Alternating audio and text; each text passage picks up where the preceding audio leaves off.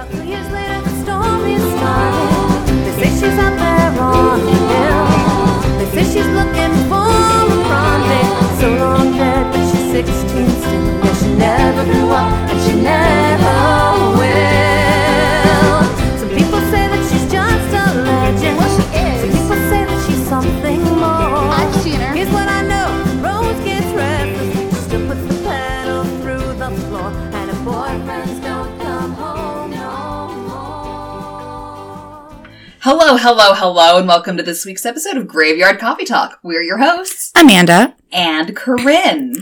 And we are back to recording in person, but not in front of a live studio audience, so... There won't be a laugh track for us this time, which was... Do you know how nice it was to know, like, we're funny? People think we're really funny. It's not just you and me laughing at our own jokes. And it wasn't just our friends in the audience. Like, there were people I've never seen before in my life. There were 4 people we didn't have some connection to. I know. Crazy. Absolutely wild. It was a blast. So much fun. So yeah, we went to Heine Brothers, which I know we've mentioned on the show before, mostly because it is right by Corinne's house where we record. And I got an entirely too large, and I don't care, creamy chocolate cold brew, that tastes like chocolate milk. Nice. I got one of their Christmas specials. It's the creamy cookie cold brew. It's pretty good. It tastes very sugar cookie-y. Uh-huh. English, I speak it. I can't guarantee I do, so you're fine. It's my native language. Yay! But you can't tell. But yeah, the coffees are good. Coffees are good.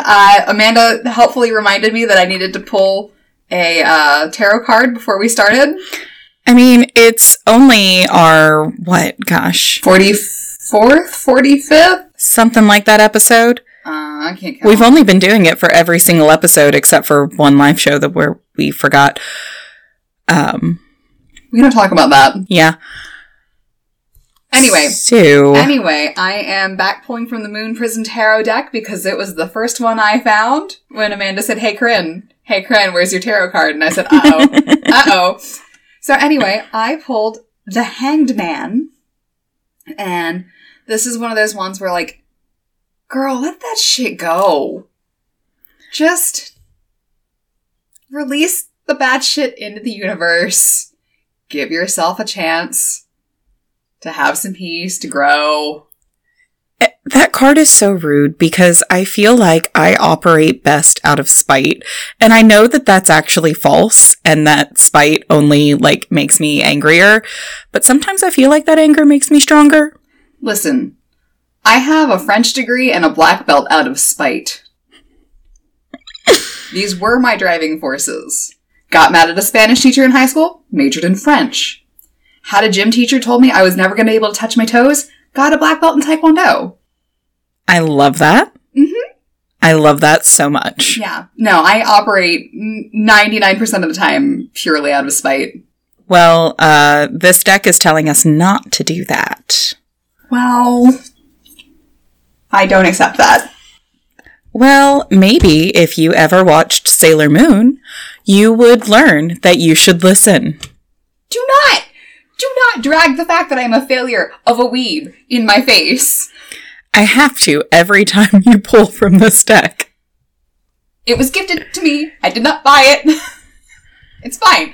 Everything's fine. Anyway, Amanda, what's our topic today? All right. So, oddly, given the year I've had, I'm super excited about this topic because, we all cope in our own ways. This month, we are covering rituals and superstitions surrounding death. Yay! But also actually yay, because this was a really cool thing to research. This was really fun. And I will, though, at the top of this, I know Corinne and I have both had really rough years in this realm. We are definitely not the only people who have. So if at any point anything that I'm saying in this research hits too close to home, tap out. We will not be offended. Hey, the cards told us to let that shit go. Mm-hmm. And if this is something that you need to let go and say, no, this is not for me, We're not offended. And then as an extra heads up, because I know this could be way too fresh for a lot of people, I will be mentioning COVID and COVID funeral practices towards the end of my segment. So just blanket warning there. Will not be offended if you don't listen. Will not be offended if you turn the episode off or skip forward to Corinne's segment. Maybe just turn it off. I don't get into that, but we are going on a tour, and I will be mentioning plagues. Just, All right. An older one. Yeah, the famous one. Mentions a color in the title. But anyway, all that aside, serious stuff done. Yay. For this episode, I am sourcing from an article from theconversation.com titled "The Pandemic Changed Death Rituals and Left Grieving Families Without a Sense of Closure." Super. An online exhibit from the William Clements Library at the University of Michigan titled "So Once We Were, Death in Early America." Okay. And an essay collection that I found through Utah State University. Corinne, you're going to love this title. Titled "Of Corpse. Death and Humor in Folklore and Pop Culture." Oh, it's such a bad pun, but I actually appreciate that one. It got me. I know. That was a visceral reaction right there. I knew it would. Plus, it was just fun to read through. Definitely recommend checking that one out, because I very briefly pull from one essay from that. Nice. But I devoured the whole thing. Nice. So, we are going to start today. I wrote, "So we can start today." Like, I need permission. Uh-huh. It's fine. We're fine. Everything's fine. In colonial America. Okay. So life was rough, and a long life was not a guarantee. Mm-hmm. Deaths from war, smallpox, cholera, really high rates of suicide, and incredibly high rates of infant mortality were part of everyday life for everyone. Yes. Including children. Yes. And what do parents do when we need to prepare children to deal with difficult topics? Lie? No. And no. There's a reason I'm not a parent. But if you're me, or apparently early American parents, you turn to books to find the language to deal with things. That makes more sense than lying. So let us turn to the New England Primer, an easy and pleasant guide to the art of reading. First published in the late 16th century, this primer was the go-to book for early readers. Great.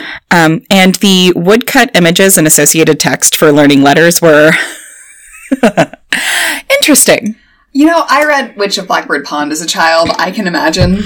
And definitely age-appropriate as we understand the term now. Mm-hmm. What child doesn't want to hear, "T is for time cuts down all, great and small." Or, "X is for Xerxes the Great did die, and so must you and I." I mean, at least it rhymes. Or, Y is for youth forward slips, death soonest nips. The fuck? What? Oh yeah, so the online exhibit that I mentioned is where I got this from, and there are actual scans of the woodcut images next to it. I fully believe all of this, but my point stands. What, and I repeat, the fuck?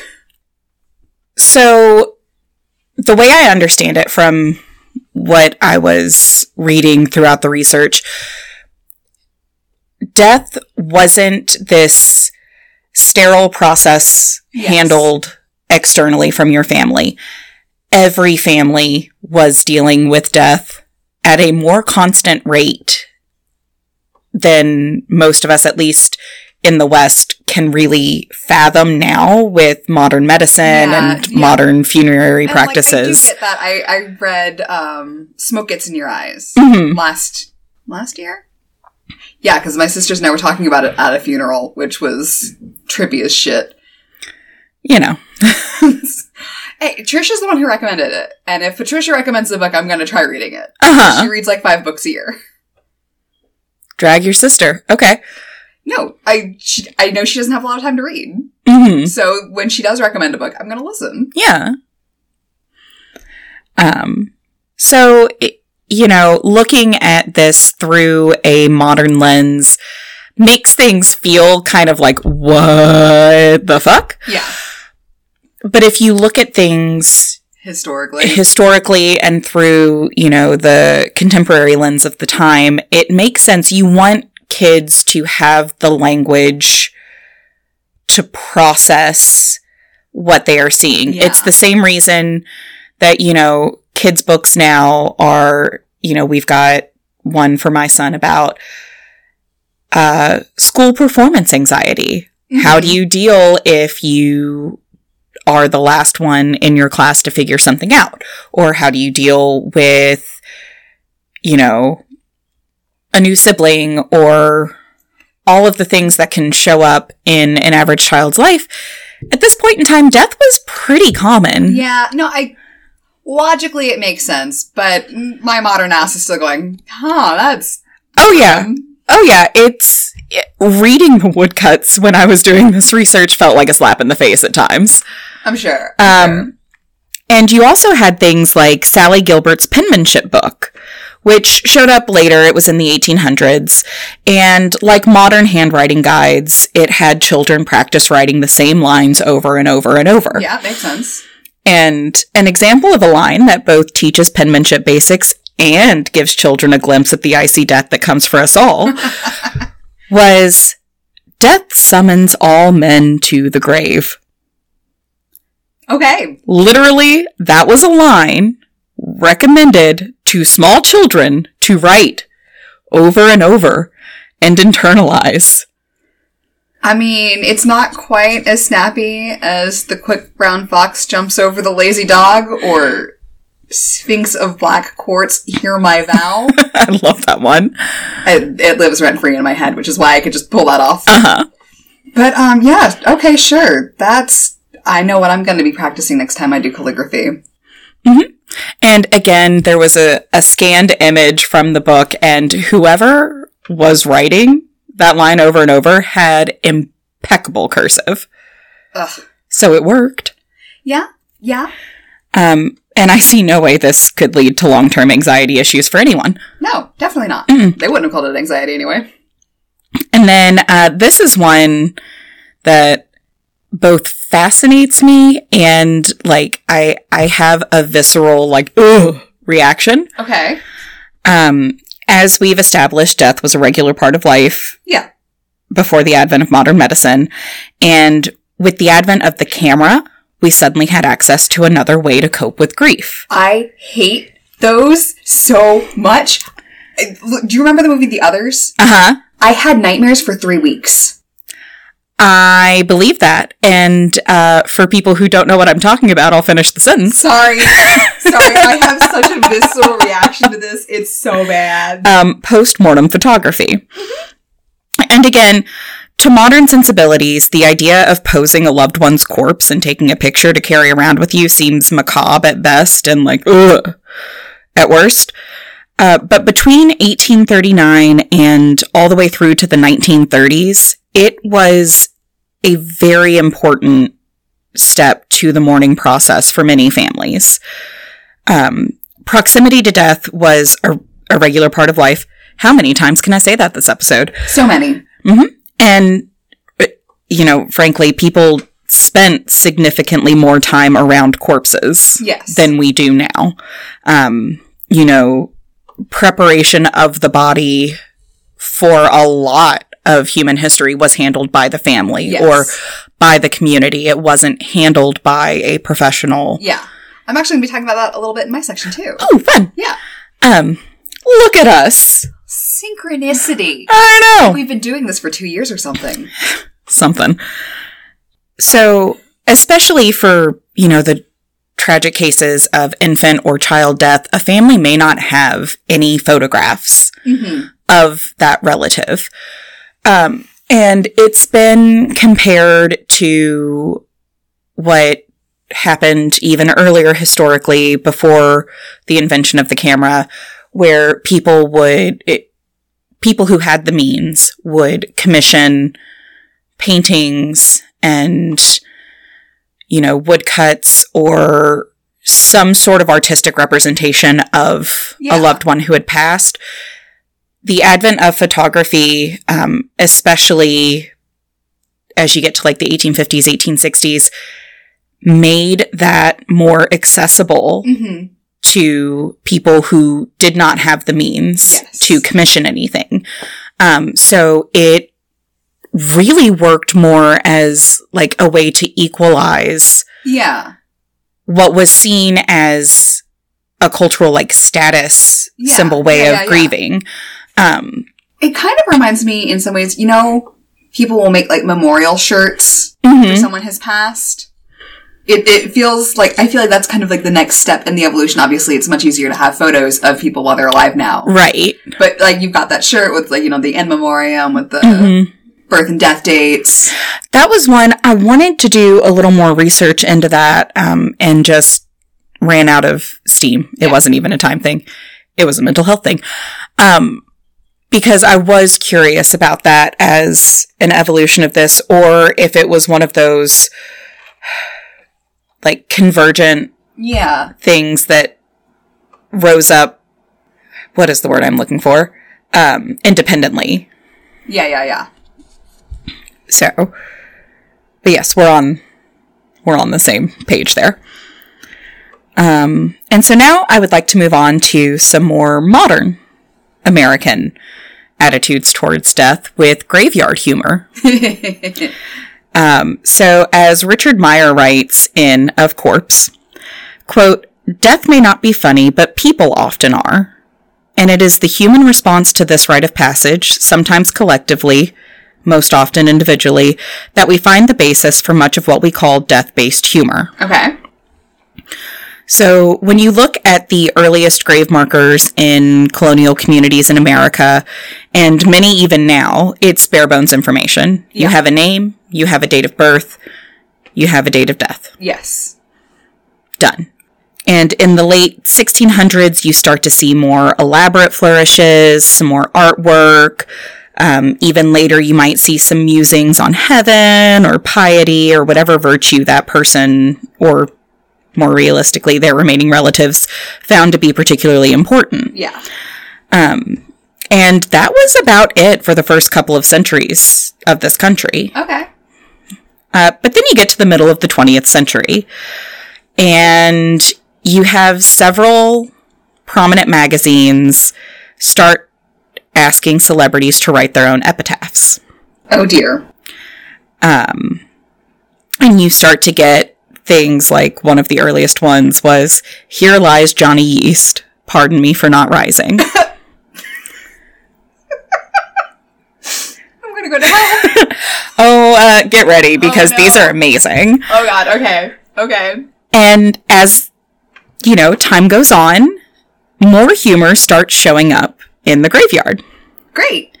You have "Put your ass on some class" next to a Harley Davidson logo on a marker in Maui. Okay. This wasn't in my schedule book. On a headstone in Oregon. Mood. I know, that one made me so happy. And my absolute favorite understatement of the year. "This is indeed a true bummer." From a gravestone in Lansdowne, Pennsylvania. I mean, I've seen stuff like "I told you I was sick." It's so good. And this move from plain or religious markers to something more humorous coincides with the evolution of death and funerals as a community project to a more individualized ceremony or service with the growth of the modern day funeral industry. And it's also argued that it's a uniquely 20th century issue that could not have happened at any other point in human history, because we are growing tired with being numbers on a list on a computer. We're tired of being seat warmers in a corporate office. We're tired of being so separate from our communities without being given license to express our individuality in any way. That people are grabbing onto that sense of individuality in death that they don't have access to all the time in life. Okay, that's interesting. Right?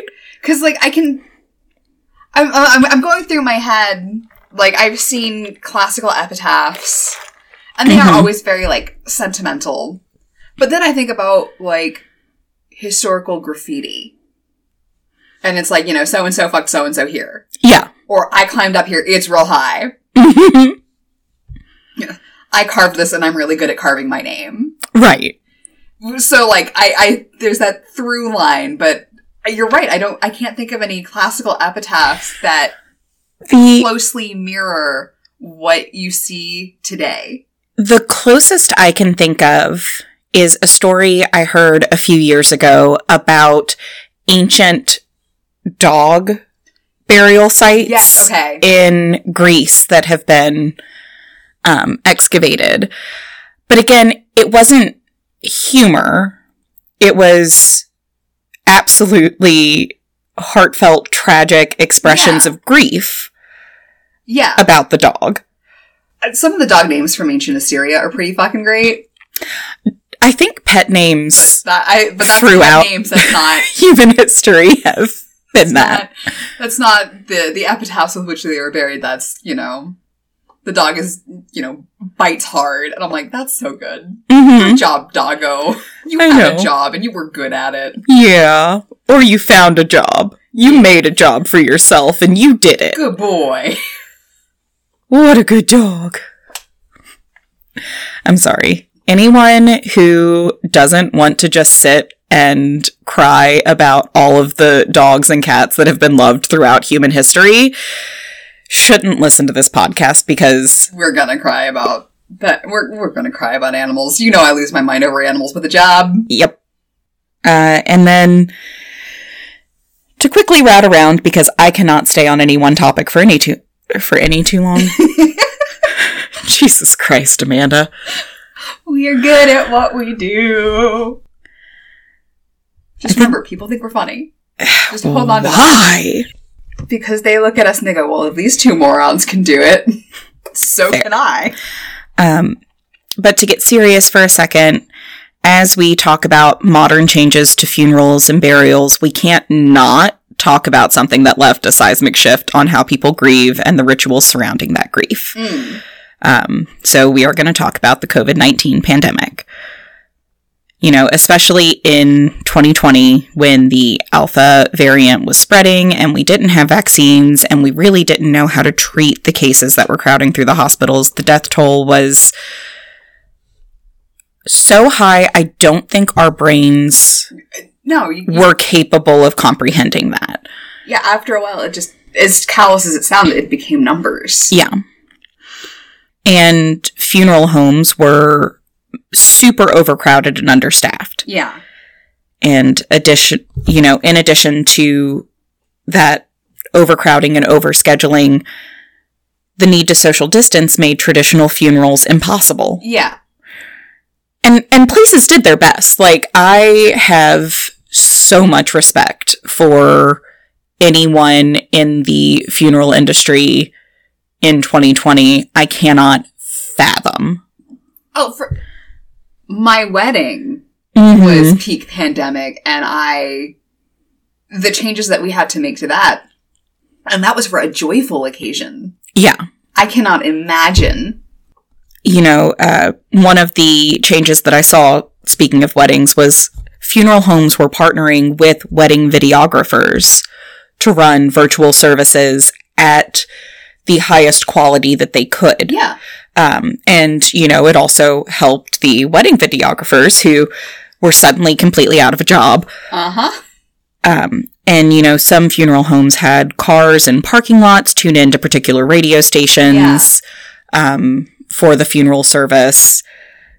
A lot of Zoom memorial services. Yep. Went to several of those myself. They are not fun, believe it or not. What? And understandably, as people experienced this and were lacking whatever cultural death ritual they needed for closure with the COVID restrictions that were in place, people started seeking less traditional means of closure. I'm trying to phrase this in a way that doesn't offend people, but also lets my skepticism come through. Go for it. People who say they are practicing spirit mediums reported an uptick in the number of people reaching out to connect with recently deceased loved ones. You know, that makes sense. And heartbreakingly, the largest increase was for connection with loved ones who passed as a result of a drug overdose. Yeah. And I can't think of a better way to sum up the weirdness of death during COVID isolation or grief in general, whatever people were grieving during that, than this quote. Rituals work by framing the ordinary as extraordinary.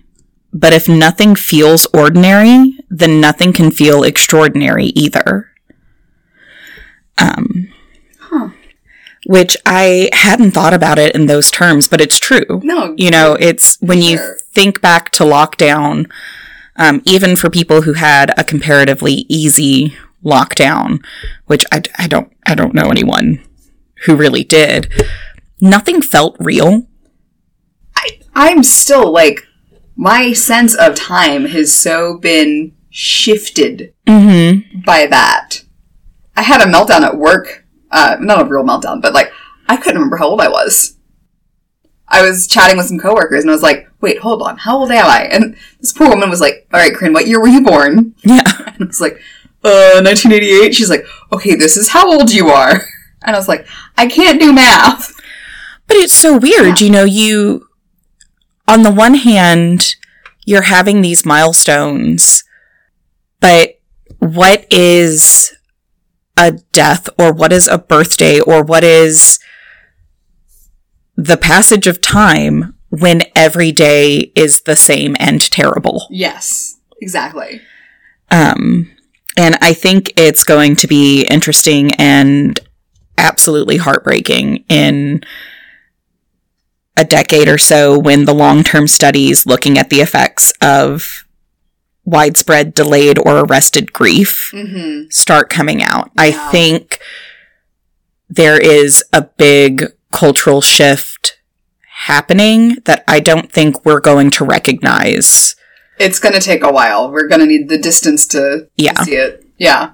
So again, I went a little more historic than necessarily the folklore and stories that I usually do, but I found all of this really fascinating. So hopefully people love it. I thought it was great. I'm going to be taking a more folkloric, not folkloric. Look, if Taylor Swift can misspell folklore in the advertisement for the Eras Tour movie coming to Rent, then I'm okay with it. It's folklore. Folklore and anthropology is the tack that I am going to be taking today. Pray for me, because I cannot speak. Alright, so quick rundown of my sources. I found, this is in no particular order, an article called Them Owls Know, Pretending Death in later 19th and early 20th century England, from the journal Folklore. Folklore? This is rude. Anyway, I accessed that off of JSTOR. I found the text, Medieval Folklore Volume 1, an encyclopedia of myths, legends, tales, beliefs, and customs. An essay from Aeon.co, Rapid Urbanization is Stoking Paranormal Anxieties in China. Oh. And last but not least, Vampire Blood and Devilish Owls, Old Polish Death Customs and Superstitions, which is an article from culture.pl. Ooh, I'm excited. The art, oh my gosh, I found an urban legend in the Chinese article. Uh-huh. And by Chinese, I mean it is about China. I can't read Chinese. I took 4 semesters. So, anyway. So, a lot of this actually kicked off. I was at the library picking up a book on fabric and textile history. Because that's as you do. Current hyperfixation. I mean, I'm currently reading a book about the history of eyeliner. Yeah. So, no judgment. It's all good. So I found that medieval folklore encyclopedia, and I was like, oh, hell yes. I have discovered a gold mine. Indeed. Great. Downside. I only found volume 1, and the index is in volume 2. Okay. Yeah. Womp womp womp. So I didn't actually get to use this as much as I wanted to because it's so dense, and it's really hard to skim. But, while skimming for that pertinent information, I came across a really cool tidbit about the Black Death. Oh? Because that's awesome. To quote the book, some of the best-known representations of the Black Death actually center around the phenomenon of the Danse Macabre, or the Dance of Death. Right. And, according to scholars, the Danse Macabre was intended to scare off disease, and whomever was leading the dance would always be dressed as death itself. Interesting. And some historians actually think that this was partially inspired by the fact that certain variants of the plague, specifically bubonic, because it's also pneumonic and septicemic. Right. And they all have different varying levels of this gonna fucking kill you. Yeah, it was a terrifying time to be a human being.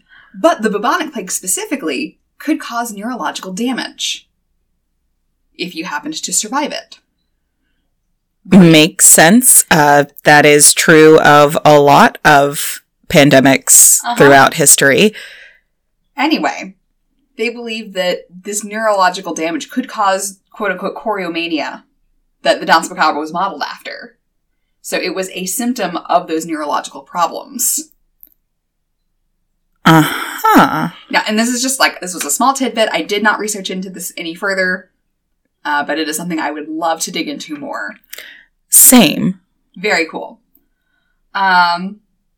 Anyway, we are now going to skip forward into time and look at some superstitions that were documented in Victorian and Edwardian England as recorded by early folklorists. Oh, this is going to be wild. Yeah. Okay. So, content warning, because we were talking about people trying to predict whether or not their children are going to live long lives. Because, again, infant mortality rates were bonkers. Babies born with a blue mark on their nose were doomed to die by drowning. Lovely. Okay. Conversely, babies who were born with a caul around their face, which is, part of the amniotic sac, right, were safe to never die by drowning. You could also sell the caul to someone else, and that would transfer that you're not going to die by drowning. Interesting. Which got very popular during naval wars. That makes sense. Mm-hmm. Also, babies that didn't cry at their baptism were said to be fated to die early. Which is a very, much more grim version of the modern belief that, crying is the devil leaving you. Right. Because, my mom swears that if I had not hollered, she would have pinched me. Because my grandfather definitely would have. Wow. I mean, my grandfather had been dead for a year. I mean, so. I was just a colicky baby. I was gonna cry. Yeah. Anyway. So that's some of the ones around babies. And then there's so many verbs that are heralds of death. So many. Birds are really creepy dinosaurs. So magpies were a big one in Victorian England. And that's since kind of shifted. A lot of these superstitions have shifted from you gonna die to you gonna have bad luck. So magpies are still considered oh, that's unlucky. Poor little birds. I know, it's mean. Magpies are just clever little corvids. I love corvids. I love corvids. I don't blame people for looking at magpies and going, not a fucking again. Yeah. Because they will steal all of your shit. Mm-hmm. Yeah. Another one is screech owls. Screech owls are bad luck. If you hear them hooting, you're gonna die. And I am so willing to incorporate that into my personal mythologies. Because, have you ever met a screech owl? Yeah. They are 2 ounces of fury. They are. They want you to die. Yes. I don't know that they want you to die any more than a lot of birds of prey. But they're so small and so angry about it. Yes. The wanting is just stronger. I look at them and I'm like, that fucker hates me. I look at a red-tailed hawk and I'm like, oh, you're so majestic. See, pretty baby. I guess I just assume that smaller versions of animals all want me dead because I lived with the cat Mrs. Hudson for so many years. And that little 6-pound animal was willing death upon so many people constantly. I had a friend with a Yorkie that hated me. Mm-hmm. I had a friend with a Chihuahua that hated me. Small animals don't like me. And as someone who got to interact with a lot of small animals at the zoo, the Screechtails wanted me dead. Yep. I fully believe that they are a death omen. And, I'm even going to put that on small children because now, having a child who can make full sentences, I am never judging a horror movie script for having parents listen to their kids say something and not assume something paranormal is happening because that's just how kids are. Mm-hmm. Like, on frickin' Halloween night, sitting on the porch eating some of his candy, my son just goes, "The guests are coming soon. The ones who follow your song. And they won't leave." My child, what the fuck does that mean? The fact that you think that you could have a child who's not into creepy crawly shit... I mean, fair. ...is baffling to me. Yeah, he's moved on from his obsession about bacteria. Well, no, he still loves his bacteria and viruses, and the chapter about archaea is his comfort read in his big book of microbes. But he's expanded his love of biology to carnivorous plants. Great. The sundew is his favorite. Awesome. He's a perfectly normal child. Mm-hmm. He's 4. I know the kinds of things that I was obsessed with as a child. I'm not judging your kid.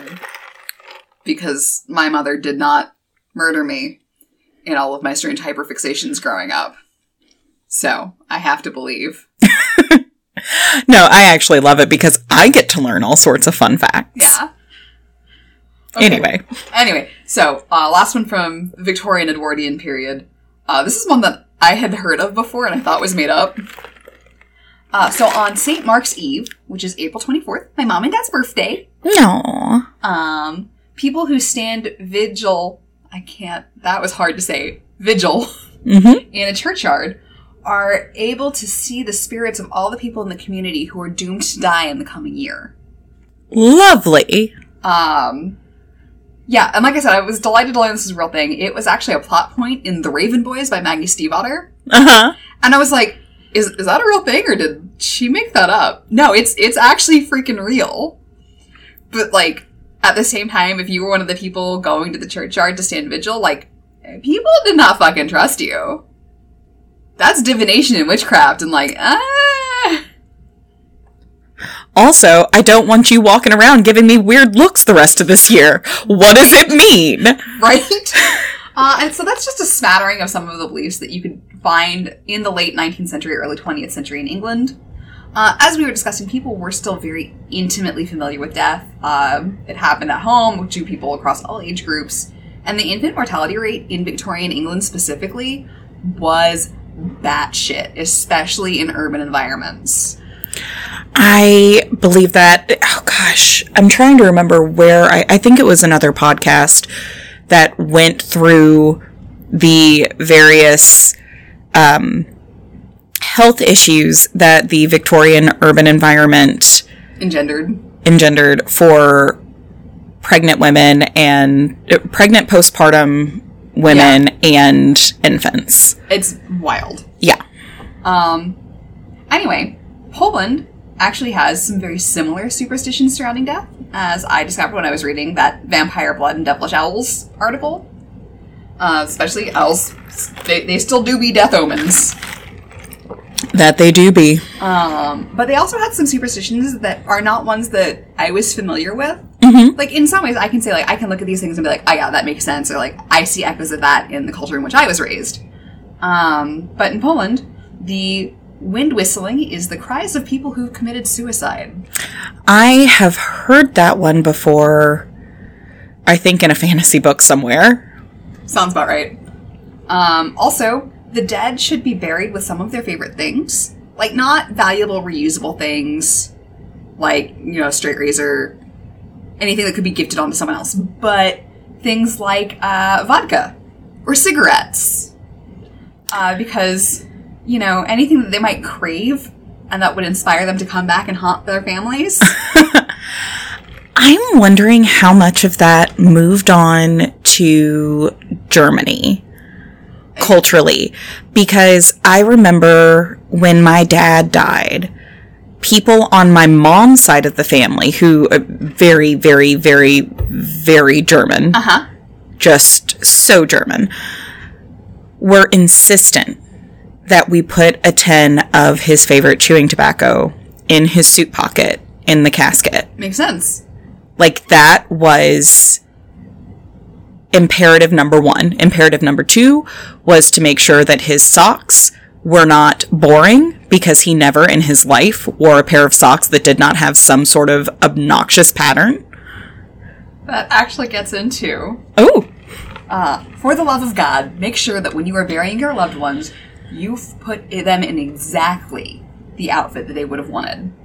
Because if they are not happy with their burial outfit, they are going to come back and they are going to haunt your ass. I mean, I absolutely would. Yeah. Can I tell you about what we did when my grandmother was planning her funeral, because she was able to do that. Right. She was trying to decide what outfit she wanted to be buried in. Mm-hmm. And my dad was like, you know, like going through outfits with her. And she's like, okay, well, what about this one? He was like, okay, no, Mom, lay down, cross your hands, let's give you a rosary to really test it out. Oh my God. Yes. Actual things that happened in my family. I believe it. I was like, Father! He was like, what? She thought it was funny. And I'm like, oh my God, Dad. What the fuck? Yeah, funeral preparations, and this is me just completely pulling things out of thin air based on how I have seen people cope with grief, and how I've coped with it or not myself. Yeah. Mood. When I see superstitions like that, making sure they have something that's their favorite, making sure that they have the clothes that they would want to wear, it almost feels more like a way to make sure culturally you are thinking about that person as they were alive as you're preparing the death, so that you don't, I guess, so your memories don't stick with the last image. What was kind of interesting in the article about these Polish traditions is a lot of the time you are trying to avoid the ghost coming back because it's lonely and it wants company. And once one person dies, you're going to have a cascade of deaths if you are not preventing them from coming back and calling out to people and inviting them to, hey, come join me in the afterlife, bro! Yeah. Yeah. And again, that's another one where psychologically I wonder if those things came about because if you are grieving somebody and you are thinking of them in their final moments and you are remembering them as a corpse, I can see that dragging your own mental health down, and I can see people noticing, either someone dying soon after their spouse because they let, their own health starts to deteriorate, or someone taking their own life because they can't cope with it. And so I'm wondering if those traditions came about because people noticed the deaths adding up. Yeah. And going, okay, 4 people died in this family after so-and-so passed. This family made sure that they did all of these things and they're feeling better, but I wonder how much of it was just psychologically if you are planning a funeral with the deceased's preferences in mind, you are thinking of that person that you loved as you loved them. Yeah, unfortunately, the article that I read doesn't go... Neither of the articles I read. Oh, because I'm pulling this completely out of my ass, Corinne. What I'm saying is, this is interesting. I can't have anything that I can say on this because I don't have any fucking research on it. Yeah. But I'm sure that exists. And last but not least, we are jumping forward to the present day. Oh, ho, ho. So, would you guess that rural or urban areas have more superstitions surrounding death? Like, just off the top of your head. So the super elitist part of my brain says, obviously the rural communities have more superstitions about death because we're enlightened urbanites, but I know that that's going to be false because you set me up for this. You're thinking exactly the same way that early Victorian folklorists often framed their writings. Anyway, in modern day China, at least, it is very much urban centers who have far more superstitions about death, who are more afraid of death. People who live in, like, the large urban centers of China, we're talking Shanghai, we're talking Hong Kong, Guangzhou, all those big major centers, they will tell you that ghosts are a problem. Yes. Yes, I did hear that in Hong Kong. Yes.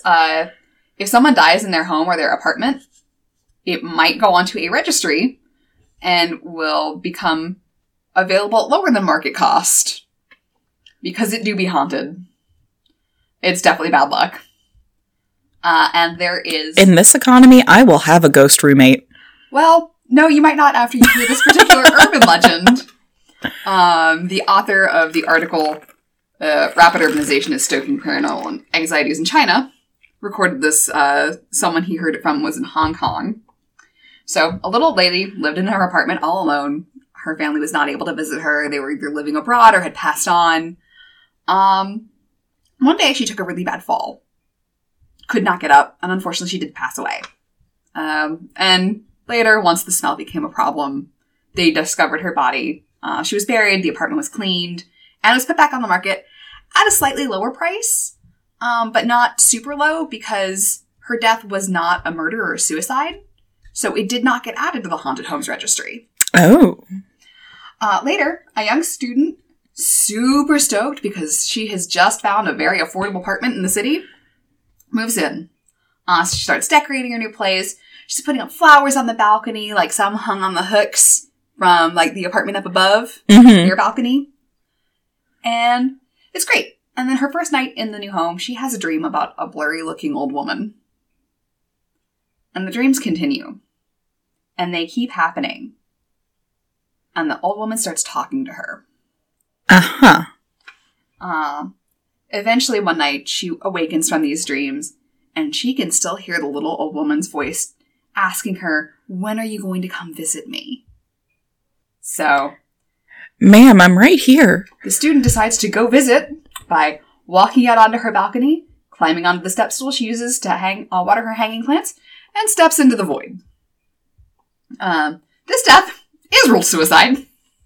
So the landlord has to reduce the rent by like 30% because the apartment is registered as haunted now. Huh. And there is a real stigma around death in urban China, kind of similar to how it is here in the United States. City dwellers are very uncomfortable around the idea of death because it does happen in hospitals. It very rarely happens at home. Right. You are legally required to send your body to a funeral home in large urban centers. Yes. In rural China, it's much more common. The funerals are done at home. They actually have special refrigerated caskets so people can come in for viewings. And you don't do that in China. Or not in the large cities in China. Right. Pardon. So cemeteries, funeral homes, crematories, they are all pushed to the outskirts of these major cities. The author was talking about it took him 2 hours to get to the largest largest cemetery in Shanghai. You know, like from city center. Right. And in fact, the people who work in the funerary industry are severely curtailed in how they can even advertise their services. In Hong Kong, there are specific levels of licenses, kind of depending on when you became a funeral industry person. There's words for that. Mortician. That's the one. I got there. So depending on the license that they receive, they can't even use the word funeral in their name or, like, display caskets or anything. Interesting. Because it makes people uncomfortable, so they have the right to legislate against that. And according to one report, there are a whopping 7 licensed funeral parlors in the city of Hong Kong in 2022, which had a population at the time of 7.4 million. Yeah, I'm trying to imagine, are they centered on, in one specific neighborhood? Are some of them on the outer islands? Like, what is... Everything gets pushed to the outskirts from what I understand. Yeah. Obviously, I don't have, like, a map, so I can't be like, oh, yes, there's one here, one here, one here. It's really interesting. One of the things they were talking about is, after funerals, if you attend one, you have to balance the yin and yang energies. Mm-hmm. So you need warmth. And one of the traditions is to actually step over a fire when you are leaving the funeral to kind of like rebalance your own energies post-funeral. Interesting. But it really did remind me very much of when I was reading Smoke Gets in Your Eyes and how we have sanitized death so much in our own culture. And I believe, and, gosh, again, this year's been rough, and I have found several, I guess, death positive accounts to follow. Mm-hmm. And personally, I am of the belief that talking about death and grief is a necessity to move past that grief. And I don't think, at least here in the States, that is given any sort of priority. Yeah. But, that's actually my research. It was very, very interesting to go down these little rabbit holes. Yeah, I had a lot of fun with this one.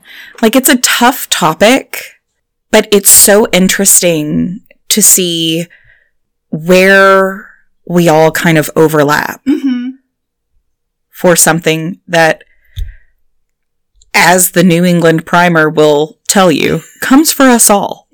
It do. It do that. And on a couple of lighter notes, because this episode had some heavy topics for as much as we joked.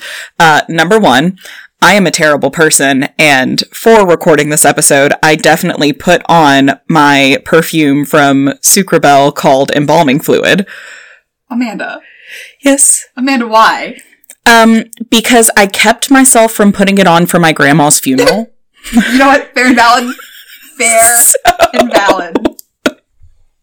Okay. Not the sense I was expecting right there. Not gonna lie. Just saying. And if anyone needs a good romance book to sit and... Yes, right? Yes. To sit and, like, just kind of kick your feet giddily.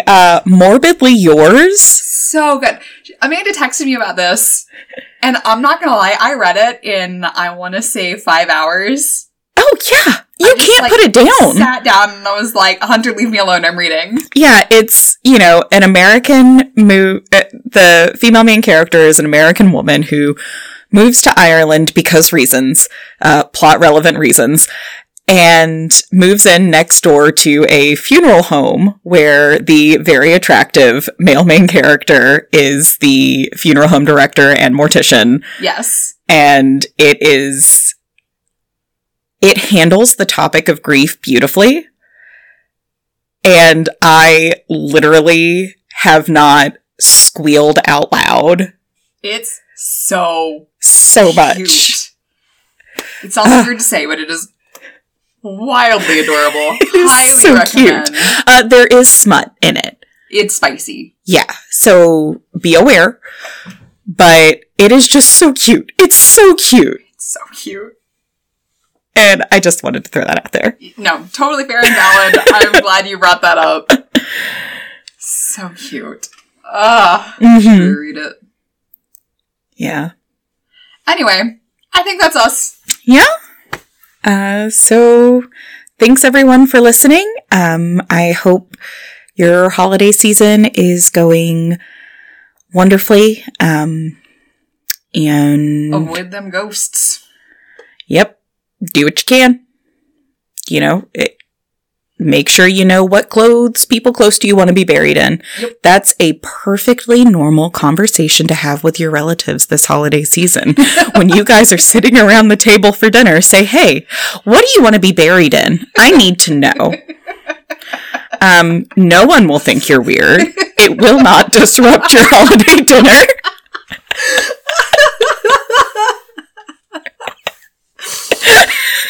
I'm dying. I'm gonna die.